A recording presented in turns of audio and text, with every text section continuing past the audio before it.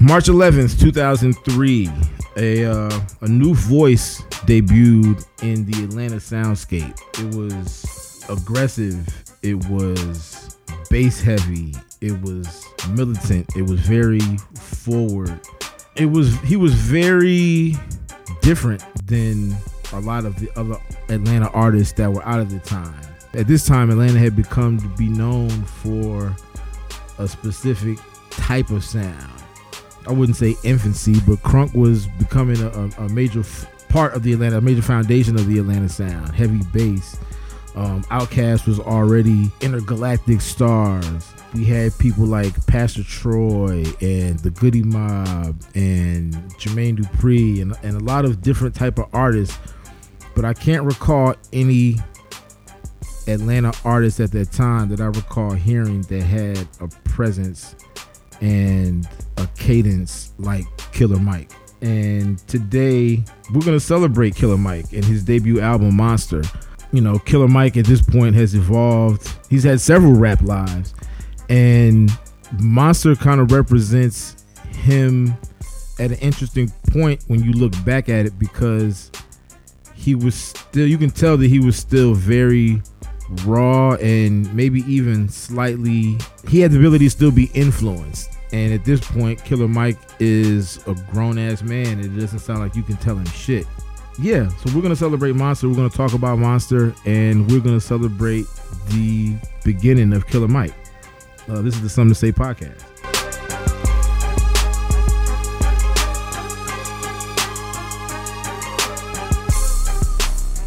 Bars.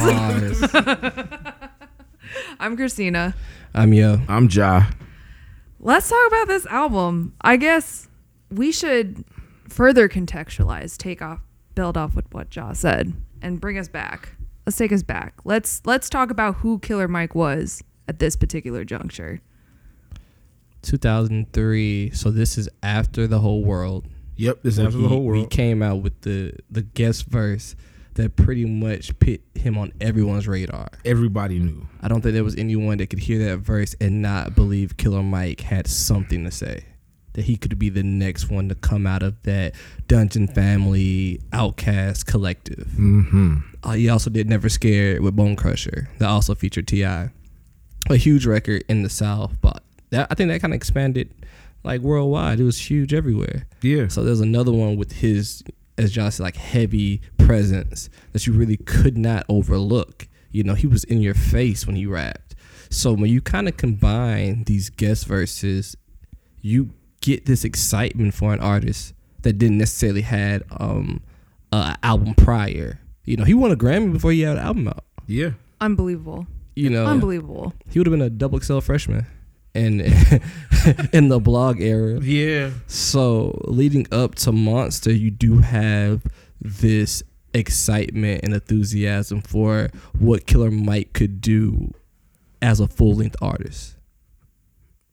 Yeah, for sure. I mean, it's incredible that he made all this progress within 2 years, right? Because I believe in 2001, he gets his first feature on Outkast, Snappin' and Trappin' off of Stankonia. Mm-hmm. That's the first time, like, that stems from basically Big Boy kind of doing a dude a favor, where, like, one of his friends who used to go to Morehouse with, like, Killer Mike was like, dude, my friend's got a demo. And you can imagine, like, the amount of demos we got. Like, Big Boy really didn't have to do that. But he took a listen to this demo, and he was like, you know what? There's actually something here. And so he brings Killer Mike to the studio. And then on night one, he's got the Snappin' and Trappin' beat going on to Stankonia. And he was like, hey, Killer Mike, you want to try this shit out? And that was in 2001. Yeah. Can you imagine 2001? And then we have The Whole World. And then he gets a Grammy. Then we have, like you said, like Never Scared. And then he has to put out his debut album, which is incredible. Right. I think one of the most impressive parts about Killer Mike is that in comparison, you know, before we got on the mic, we were talking about Slim Calhoun. Mm-hmm. And in comparison to a lot of the other fruit that fell from the Dungeon family tree, he wasn't like a guy who we kind of saw hanging around them. Like at that point, the Dungeon family, you knew, you know, Outkast, you knew Goody Mob, and then Backbone, they kind of made a little bit of presence, and Cool Breeze, Sleepy Brown. Like there were other pieces that okay, these guys are with them. When Killer Mike came out, I had no idea who the hell Killer Mike was. I didn't know that he had any connection to Outkast or to Dungeon Family. He was just a guy rapping really good with a really strong voice on the whole world.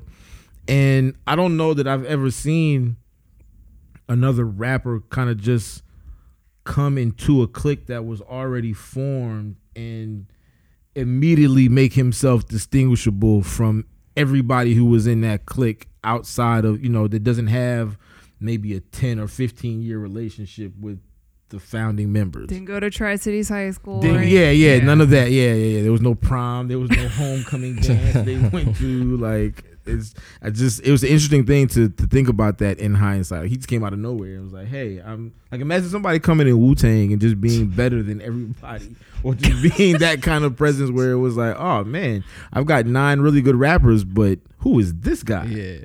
I mean, Outkast was already defined. They were distinguished by the time Killer Mike came in, because Snapping and Trapping was on Stand On You. Mm-hmm. Yeah. So they were third album. 3 albums in. They've been Cadillac Boys. They've been Aliens. They've been all this, So for you to come in, this unknown presence, and to blow everyone away from jump, it says a lot about just the natural talent Killer Mike had, and just that natural presence he was able to provide. So from there, I think Columbia signed him, right? Columbia, and he was signed to Kumina Records. Mm-hmm. So that was a joint venture. And it looked great for Outkast to already be established voices in the city, and to find somebody else to bring up. It seemed like that was going to be a part of their legacy. One of the funny things that in the intro, I talked about Mike being not pliable, but able to be, maybe convinced of other things. And like, even though the album is called Monster and the album artwork is pretty menacing, there's certain songs that when you listen to the album, it very much sounds like, hey, it's a product of the time too. In context, this is 2003, so 50 Cent is out, G-Unit is bubbling, Eminem is going crazy, Nelly is going crazy. There's a lot of people selling a lot of records, and hip hop is a very hot brand of music, in the pop space. Mm-hmm. And there's a couple of records on here that are very pop that, in hindsight, don't fit at all. It kind of sound like some A&R at the record label was like, hey, why don't we put this one on here in an attempt to sell you some records, since you're attached to this huge rap group that is going quadruple and quintuple platinum at the time, Yeah. What songs are you thinking about in particular? What's an example? Well, sonically, even though I really like Action, sonically, when I listen to the song now in context of the rest of the album, it feels a little poppy. Interesting. It feels a little clean. That's the one produced by Andre 3000. Andre 3000, right? Yeah. Mm-hmm. It feels a little clean. Definitely Adidas. Oh, Adidas is very clean and very poppy, and even the video was very colorful, and it had Mike, it was more of like a personality piece than it was about like, who's this dope ass rapper. It's like, okay, this guy can be cool. You kind of put him in that lane. And then there was another record on there. Well, really, those 2 records that you talked about, they sounded like extensions of Stankonia more than anything else. It kind of sounded like, hey, this guy did really well on the whole world. Let's give him that vibe. Right. Not 1 time, but 2 times. 2 times, and see if we can't pull off lightning in a bottle again. Right. So those were interesting to hear in retrospect. I thought it was weird to see a Bizarre feature on an album without D12. My God, let's talk about that. That was the craziest thing. Because I remember I saw the track list and I said, that can't be the same Bizarre. Like, there's got to be another rapper in Atlanta named Bizarre. And then I get to his verse and it's him. And I just died. It's the most bizarre verse you can imagine. Well, the funny part to me was that, since I had to listen to it on YouTube, and we'll get into this at some point, I had to listen to it on YouTube, since this album is not on any streaming services at all. And so I pulled up the track list in another tab, but I was listening to the album just blind, basically. Yeah. Just kind of free falling. So when the record first came on, I was like, this is a very Eminem sounding beat. So then I went back to see who produced it, and I was like, it was Mr. DJ, the Outkast, Outkast DJ, legendary producer, Mr. DJ. And I was like, Mr. DJ produced this Eminem sounding song. And then when Bizarre came on, I was like, oh. So it just made me wonder, like, did Bizarre have this record already? Or did Mr. DJ say, hey, I got a concept for a song with Bizarre and I want you to rap on it? Or like, how did it? This felt very D12-y. Is this like before or after Purple Pills? I don't know. This must have, I gotta date 2003. It must have been around that time. But you gotta think D12 already kind of had a presence though. Yeah. With Eminem initially came in. So to me, if you want to talk about like M-buzzing, D12 also has a presence that makes sense if you have an artist and you can't get an M feature. It's just like, what's your homies doing? But if hold on, homies, you pick Bizarre? I have questions. Yeah, it depends. I would love to know more. If proof was already passed, I mean, you were running out of options. Maybe so. Devil's Night was 2001, just for reference. So this is 2 years after Devil's Night. All right, thank you. But you didn't get conniver or con artists? Like, there's other guys that could rap on D12. Like, you went and got Bizarre to talk about, like, having sex with mothers on used car dealerships or whatever the fuck you was talking Maybe about. that's exactly why it's called Monster Jaw. Listen, you know what? You're absolutely right. You are a monster. If you have sex with mothers in used car dealerships, you are indeed a monster. So I guess it's on brand, right? Like, I guess is what it is. Yeah, for sure. But that was one of those moments I thought, like, the label, someone made that call. That song is just, it doesn't fit Killer Mike per se. Right. Like, he makes it work. But it's like, oh, okay, I see. I mean, there's a song about rap being dead on here. There is a song about rap being it's dead. Like literally dedicated to Before rap Nas. Dead. Before Nas, Killer Mike said it first. So that's why some of the more poppier records or some of the more safe records, I think we can call them safe records. Right. I don't think there's anything here that sounded commercial appealing. I don't think anything was. Not even Adidas? It didn't really sound like it was going to translate to me, honestly. When I hear it now, I'm kind of surprised. I'm surprised that record did so well. It just didn't seem like, I mean, it breaks down the Adidas acronym to mean what? All day I dream of sex. Right.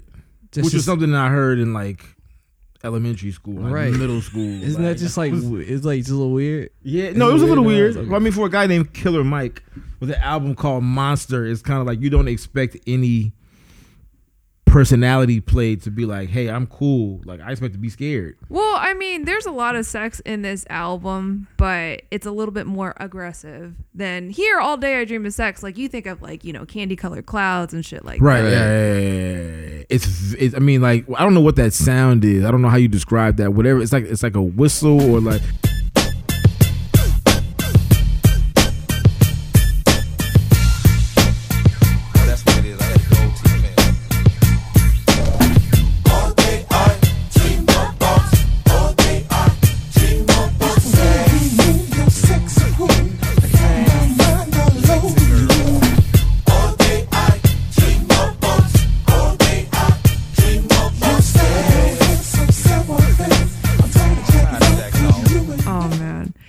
I mean, when I'm listening to this album, like, we benefit from listening to this in retrospect because we all know what Killer Mike is going to become. We all know that he's going to be like this firebrand and this singular presence in the Atlanta hip hop scene. And it is interesting that he immediately calls himself New School Ice Cube, like pretty much early on in the album, right? Like that was pretty much foreshadowing how he would come to be known like later on in his solo career and then also with Run the Jewels. With Monster, I'm not 100% sure that is like solidified yet because it just seems like, you know, he's kind of caught, like you said, between different sets of like expectations, you know, between, I guess, maybe whatever the label had going on for him. And maybe even, you know, going back to what you said in the intro, Ja, like this very specific image of what a rap superstar looked like at that period of time, you know? So yeah, I had mixed feelings about this. I was like, oh, this is interesting. This is interesting as like a character study. This is interesting because we know what Killer Mike is going to become. Right. But listening to it now, it's just kind of like, huh, all right. Okay. Yeah. I mean, part of the thing that I will give him a pass on as far as calling the records poppy is that at this time, Aquemini Records is like a brand new venture, right? Okay. And we're still in a time where it's 2003, but it's not like every rapper has an imprint. It's not like every rapper has a label. It wasn't as ubiquitous as it got at some point. So maybe there was a certain pressure for, Aquemini Records overall to be like, hey, we can put out this record, but we also need to make sure that there is some viability on there that isn't just, an underground thing. Like, we need to put something on there that maybe our fans can attach themselves to. Well, it's cool. There's an MTV interview right after the album came out where Killer Mike talks about how Big Boy gave him the Adidas beat, and he took it home, and his daughter, who was 6 years old at the time, started dancing to it, and his aunt started dancing to it. He was like, well, this is going to be something because my aunt hates everything, and she's dancing, and my daughter doesn't know any better, and she's dancing, and she's innocent. So you have those moments where they kind of gave it to him. Right. It's like, this is what we're going to try to do. Mm-hmm. And then there's in that same story, he talks about how he got into kind of like a spat between Big Boy and Andre himself about a song that he won on the album. And they were like, this is just noise. We can't put this on there. And it was the bonus record, Hard Nard. Oh. Yeah. It's just like hard 808s. And it sounds like a record that would work today. Absolutely. Right. But that's back wild. then in 03, they were like, this can't be on the album. Like, this is just, it literally just noise. Like, I don't know what this is. That's an interesting argument coming from two people who are, I would consider, pretty experimental with who had to fight sounds. tooth and nail with L.A. Reid over like putting Bombs Over Baghdad as a single, Right. for example. That's interesting. But again, I think you're considering how we're going to present Mike. Right. And you're trying to build major these label records. system. Right. You're trying to build these records and you're trying to build this identity at the same time. So I feel like the aggressive album, they should have went full aggressive. But I don't know if that full aggressive album makes him a star. You don't get an Adidas. Right. If you just got everything that's just about like as hard hitting as that record, or as Rap Is Dead, or even the intro Monster. It's like it comes in so aggressive. Like the first, after you get past the intro, like that first record is in your face immediately. That was his energy. That's who Mike was. But I don't know if Mike being that also means Mike can be a Grammy-winning recording artist. Right. Well, it's interesting to also hear the Reaction remix, right? This is, a remix of the song Action, the single that was produced by Andre 3000, but the remix would be remixed by Lil Jon, and it features T.I. and Bone Crusher, right? Hearing him in that context where he actually sounds pretty much at home, it made me wonder whether Killer Mike is more so like a missing link between the Dungeon family legacy and then the trap that is to come. That's a great point. Because doesn't he feel like the middle? Yeah, for sure. Like he's right there in between those two worlds. Oh yeah, literally. Yeah, literally also, absolutely. but yeah, figuratively for sure. But like, if you think about how Atlanta rap was transitioning, like Killer Mike is like that benchmark of where we were before with Outkast, and then where we were headed with T.I. and Jeezy and Gucci Mane. Like he was like middle artist. I wish we got more Killer Mikes. Yeah, that would have been great if we had more artists in between the transitional period, just to represent that. Because I feel like we went so fast from Outkast to trap. Like right. Yeah. Swift. Yeah, there was especially very little. Since his second album ended up getting shelved, right? Like Killer Mike didn't even get this sophomore out the ground. Like he only had this one project before he had issues within the label system. So you really didn't have a chance to even see how successful that middle space could have been. Right. Well, the other thing, and to your point, and also having the benefit of retrospect, part of Killer Mike's thing, he kind of follows that path of a lot of Atlanta artists, short of Outkast, who like came out the gate on fire. A lot of Atlanta artists have had first albums that just, for whatever reason, the major label system or whatever the thinking was at the time, the first album wasn't the one. T.I. Yep. Ludacris, you include Mike. I'm sure there's probably somebody else on the list if I think about it. But I mean, these are all artists who went on to be huge and like wildly successful. But like, you know, Ludacris had to come back around with Incognito after. Oh no, it was Incognito first, and it was back for the first time. Yes. Then it was, you know, T.I. had I'm Serious, which had hits on it. But it's like, even with this, like Action is a hit record. Sure. Adidas was a hit record. Yeah. But what did it do for Mike?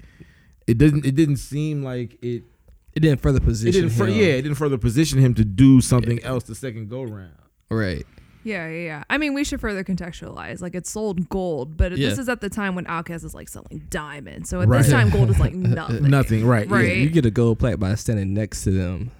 You do. Like, you were alright. Just like you get a plaque. You get a plaque. Yeah. Oh my God. And you got to think, like, I mean, just on a business tip, like this album probably didn't cost a whole lot to make. Nah.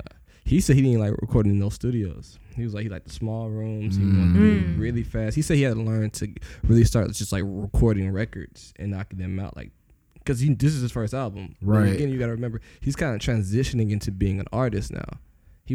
All he had was a demo before Big Boy, right? Right. It wasn't like he had a bunch of mixtapes flooding the streets. It was still very early for him in the artist phase. What I find interesting is how Mike seems to have his voice down. For sure, the voice is down. It's almost there's a confidence in the way that he raps that is very much present in today. Like his voice hasn't changed. It wasn't shaky. It doesn't sound like an MC that's still trying to discover what he sounds like. Like he knew his voice.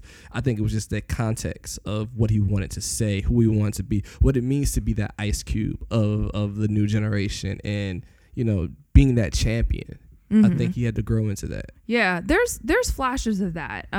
When I interviewed Big Boy for Red Bull Radio, he said the thing that stood out in that demo tape was that Killer Mike sounded like a commanding character, and that's the thing with the voice. You can't really cultivate that. You're just born with that, right? So it helps to have that. But then also, like, later on toward the album, he's talking about like Crips and Bloods, like being in Atlanta of all places at a time where like Atlanta's not necessarily known for having like gang activity. And then later on he says that like Atlanta is the home of Coca-Cola and I ain't talk about soda. Like that immediately brought me back to like Trigger Warning, which is like his Netflix series that just came out. And it's so uncanny because there's an episode where Killer Mike decides that just like the Hells Angels, the Crips and the Bloods are going to refashion their image and make their bad reputations profitable. And therefore they're going to make sodas out of it. And it just like hearing those songs like back to back, it made me wonder like, how long has he been thinking about this? Like really? And that was sort of reassuring. I was like, there's some parts of Killer Mike that have remained that consistent for like, you know, more than like 20 years. Yeah, right? No, I mean, that was a major part of me listening to this album, was that right there, was listening to it and wondering to myself, like, how much of the new Killer Mike is still in the old Killer Mike? And to the idea of being Ice Cube, it's always felt like Cube knew exactly who he was. There wasn't any like, I know I'm fuck the police, like that's what I stand for. You know what I'm saying? Like that's what it is. So and Mike kind of feels that very same way in some of the stuff you hear him talk about. Like he's always been this way in a lot of ways. I've been this person my whole life, and I guess when you have that kind of confidence, it only has to come out on the mic, right? Right. Do y'all think this album actually ages well?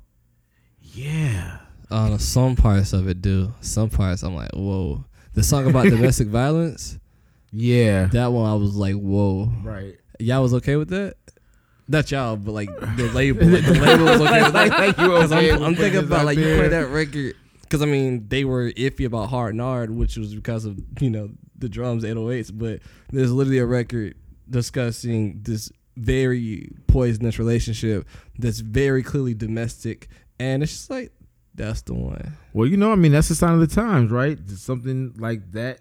Not that it wouldn't have been an issue in 2003, but maybe they just expected rappers to be that way. We had different relationships with political correctness, right? Right. That's the first thing that kind of came to mind for me. Like, the one thing that aged the album for me was the use of the F word, which I was like, yeah, that not only hasn't aged well, but in the sense of like Killer Mike being a rapper, I can't imagine like grown-up Killer Mike saying that. Also because it just sounds like an easy cop-out, like toward masculinity. Like, I'm trying to prove that I'm hard, I'm going to default to this word. So I remember that was one thing that was like, okay. So he was clearly still, you know, coming into adulthood. Right. You know? Yeah. Well, it's funny you said that because I kind of noticed that same thing in Big Boy's verse in Adidas, where toward the end of the verse, for majority of the verse, he's talking about, you know, having sex with a woman, thinking about sex, et cetera, and then like the last 4-6 bars of the verse, he talks about basically like, yeah, I think about sex a lot, but I think about sex with women. Like I need a woman for that act. Yeah, I demand a woman for that act. And then he talks about, you know, basically he goes on to the next bar to say, I'm saying that because I'm using the theory of natural of the nature, and nature says, you know, man and woman and that kind of thing. That's where he lost me. Yeah, and he started going into this little tangent at the end, and it was like, why did you say that? Like, this whole song is about, you know, enjoying sex and thinking about it, and then you just went into this whole thing about and no gay people. Like, what? Like, why? I thought you said there was no discriminating in this world, although that will come later. We get there. We get there down the line. But that part was a little interesting to me. I'm glad like, we both had like the same face because I heard it too, and I was like, "What did he say? What did he say? Like, you gotta kind of rewind. You just don't remember hearing that when you're younger. It comes out of nowhere because it's at the end of the verse, and it's just like he shifts his perspective. Right. And I'm just like, what are you talking about? Yeah. So there's these moments that I think are kind of cringy, but I think overall the album does kind of hold up for like who Mike is, and it's a great flash of an artist that was exciting, and you can see why. There's so many parts of Mike there then was like he's rapping, right? You know, like he's aggressive. He obviously has like this respect for the craft. Like he wants to be seen as one of those elite rappers. He goes out his way to make sure you know who he is. And that's what I loved about the album, because I was like, man, if this is my first time hearing you ever in my life, I'm on board. For like, sure. I want to see who you become and what you end up doing. And he did. He just really took the foundation Monster set and built upon everything that he's ever done from there. Because if you listen to this album and listen to rap music afterwards, they seem like distant cousins. Yeah. Oh, R.I.P. music, the first album we did with LP. Yeah. Okay. The aggressiveness, the storytelling, things like that. Mm-hmm. I think the part of this album that did age really well, and I tried to find it and I couldn't find it. And like, if you hear this or someone like at you on Twitter and tells you, hey, there's a podcast, they're talking about you on here, I apologize for not knowing it. Whoever mixed that album is amazing. Like, that album sounds really good. There you go. It sounds really, really good. And so I think that's part of it that I would say has aged well. A lot of time when you go back and listen to albums that are older, it sounds bad. Like, even if at the time you didn't know any better, you kind of roll with it like, okay, this is the music, so it's whatever. But now that we have this technology, and I feel like the science of mixing, the art of mixing the standard has gotten so much higher. This is one of those albums that I felt sounded really good. So I give him credit for that. You think it's the same person that mixed Outkast albums? Might be. I don't know who did the mixing for Outkast albums. Let's find out. Yeah. Anyway, that's interesting that you were able to hear that while listening to it on YouTube. Yeah. This was like it had to have been a straight up rip then. Yeah, I'm sure it was a rip. I'm sure it was a terrible stream, and I'm sure, you know, a proper CD or a vinyl even somewhere. I gotta go to Criminal Records and see if there's a Killer Mike vinyl for Monster in there somewhere. Right. Yeah, but, we should absolutely tell people, like, if you want to go and listen to this album, you're going to have to go off the beaten path a little bit. Yeah, you have to do a little bit of work. You got to go back to like 05. Take it primitive back to methods of listening to music. Obscure websites that might give you viruses. I felt poor. I'm not gonna lie to you. Like, I've never listened to an album on YouTube. I felt like that shit made me feel a way. I was like, why am I listening to this album on YouTube as if I don't have streaming services? I felt a way about it. I'm not gonna lie. $20 a month for to have access to music, and this isn't on any of them. There's 3 major streaming services, and this shit is nowhere on them. I felt a way about it. It wasn't on Apple either?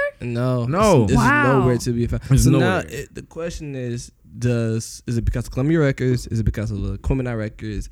Is it because who owns the rights to this album? Like, why isn't this on? Because this is the one album that's not on there. Right. I think Pledge Allegiance to the Grind and everything else is. And his sophomore album that didn't get officially released, that's not on streaming services either. He put that out though. I think he released like a link online. I have it on some hard drive. So some hard drives in there. Yeah, like there's 2 Killer Mike albums that people will not be able to find online. I think. Dang, what's the name of the sophomore album? It's Ghetto Extraordinary, something like that. It's some odd name, and it got shelved. He ended up putting out a link to it, and you can probably find it online, but you got to do some serious digging. It's crazy to think that anything can be disappeared or like. Yo, just I hate it. 2019 with everything is digital and there's shit that you still have to like dig hard to go find. Yo, I typed in Aaliyah into Tidal the other day, having completely forgotten that you can't stream her shit. Oh yeah, you set yourself up for that. Yeah, you definitely set yourself up for that. Yeah, you just go buy the album, G. Yeah, I have them, but I was just you just trying to give digital away. Accessibility is because if I'm already on the app or a Tidal, whatever, I should be able to just move my favorite songs into a playlist. Thank you, yo. Right. Thank you for coming to my defense. I feel you. I see what my real friends. Well, that's the only thing I'll say about Apple is that at least they still of iTunes they still let you upload songs. I don't know if you can upload songs to Tidal and play them through their service. Oh, probably not. Well, that's some bootleg shit. I remember LP kind of coming out against like people trying to do that on Spotify with his own catalog because that was coming out through his label, Definite Jux, and he was calling people out. He's like, "Don't do that shit," because apparently when that happens, he doesn't benefit from it at all. Right. I don't know. It's crazy. I meant to mention this earlier. There's a Billboard piece that came out when Monster dropped, and like the lead quote is that rap music isn't for soccer moms. It is like the perfect description of what Killer Mike did not want to be a soccer mom rapper. Right. Little did he know though. Like crazy, right? Because they love him now. Yeah. No, but then also, during the press run for Trigger Warning, he's going on The View and the other. Wow. You know what I mean? He's going on The View to talk about this show. He's explaining to Whoopi Goldberg what's up. That's insane. And I can't think of the Brooke. I can't think of her last name. She's on CNN. Mike is on her show all the time. She could be a soccer mom. She could definitely be a soccer mom. Definitely a soccer mom. She could for sure be a soccer mom. Yeah, it's just funny how he kind of transitioned to that space. I feel like the music didn't position him there, but he became such a personality. Mm-hmm. And then, of course, having a Netflix show. Right. Yeah, a Netflix show. Yeah. It's hard not to enter Middle America's radar. Right. When you're on Netflix. Yeah, you're on Netflix. It's going to give you that automatically. Yeah. But still, his path is like really interesting. Obviously, he didn't take the fast track to becoming such a name to where he's like opening for Foo Fighters during Super Bowl week, right? But because he sort of stuck to his guns, it's like now he's gotten to a place where he could go on shows like The View and have a show on Netflix by just being himself. Right. And that's kind of a beautiful thing. For sure. He took the slow path. Well, I don't know if he took it intentionally, but the slow path is the one that presented himself to him. And the way he walked it, it's just masterful. Long career in music. Still a lasting career in music. People are anticipating the next Run the Jewels album. Yeah, for sure. The next Killer Mike album. But now he's been able to maneuver into businesses, barbershops, and TV shows. He's hitting all these cool buttons that at the beginning of his career, there was, that period of time where he got the album shelved and he didn't have anything out. And it looked like he was going to just disappear. Right. He came back strong as ever. Listen, man, Atlanta rappers are resilient. They don't die. They ain't never scared. Atlanta rappers are very, very resilient. Yeah.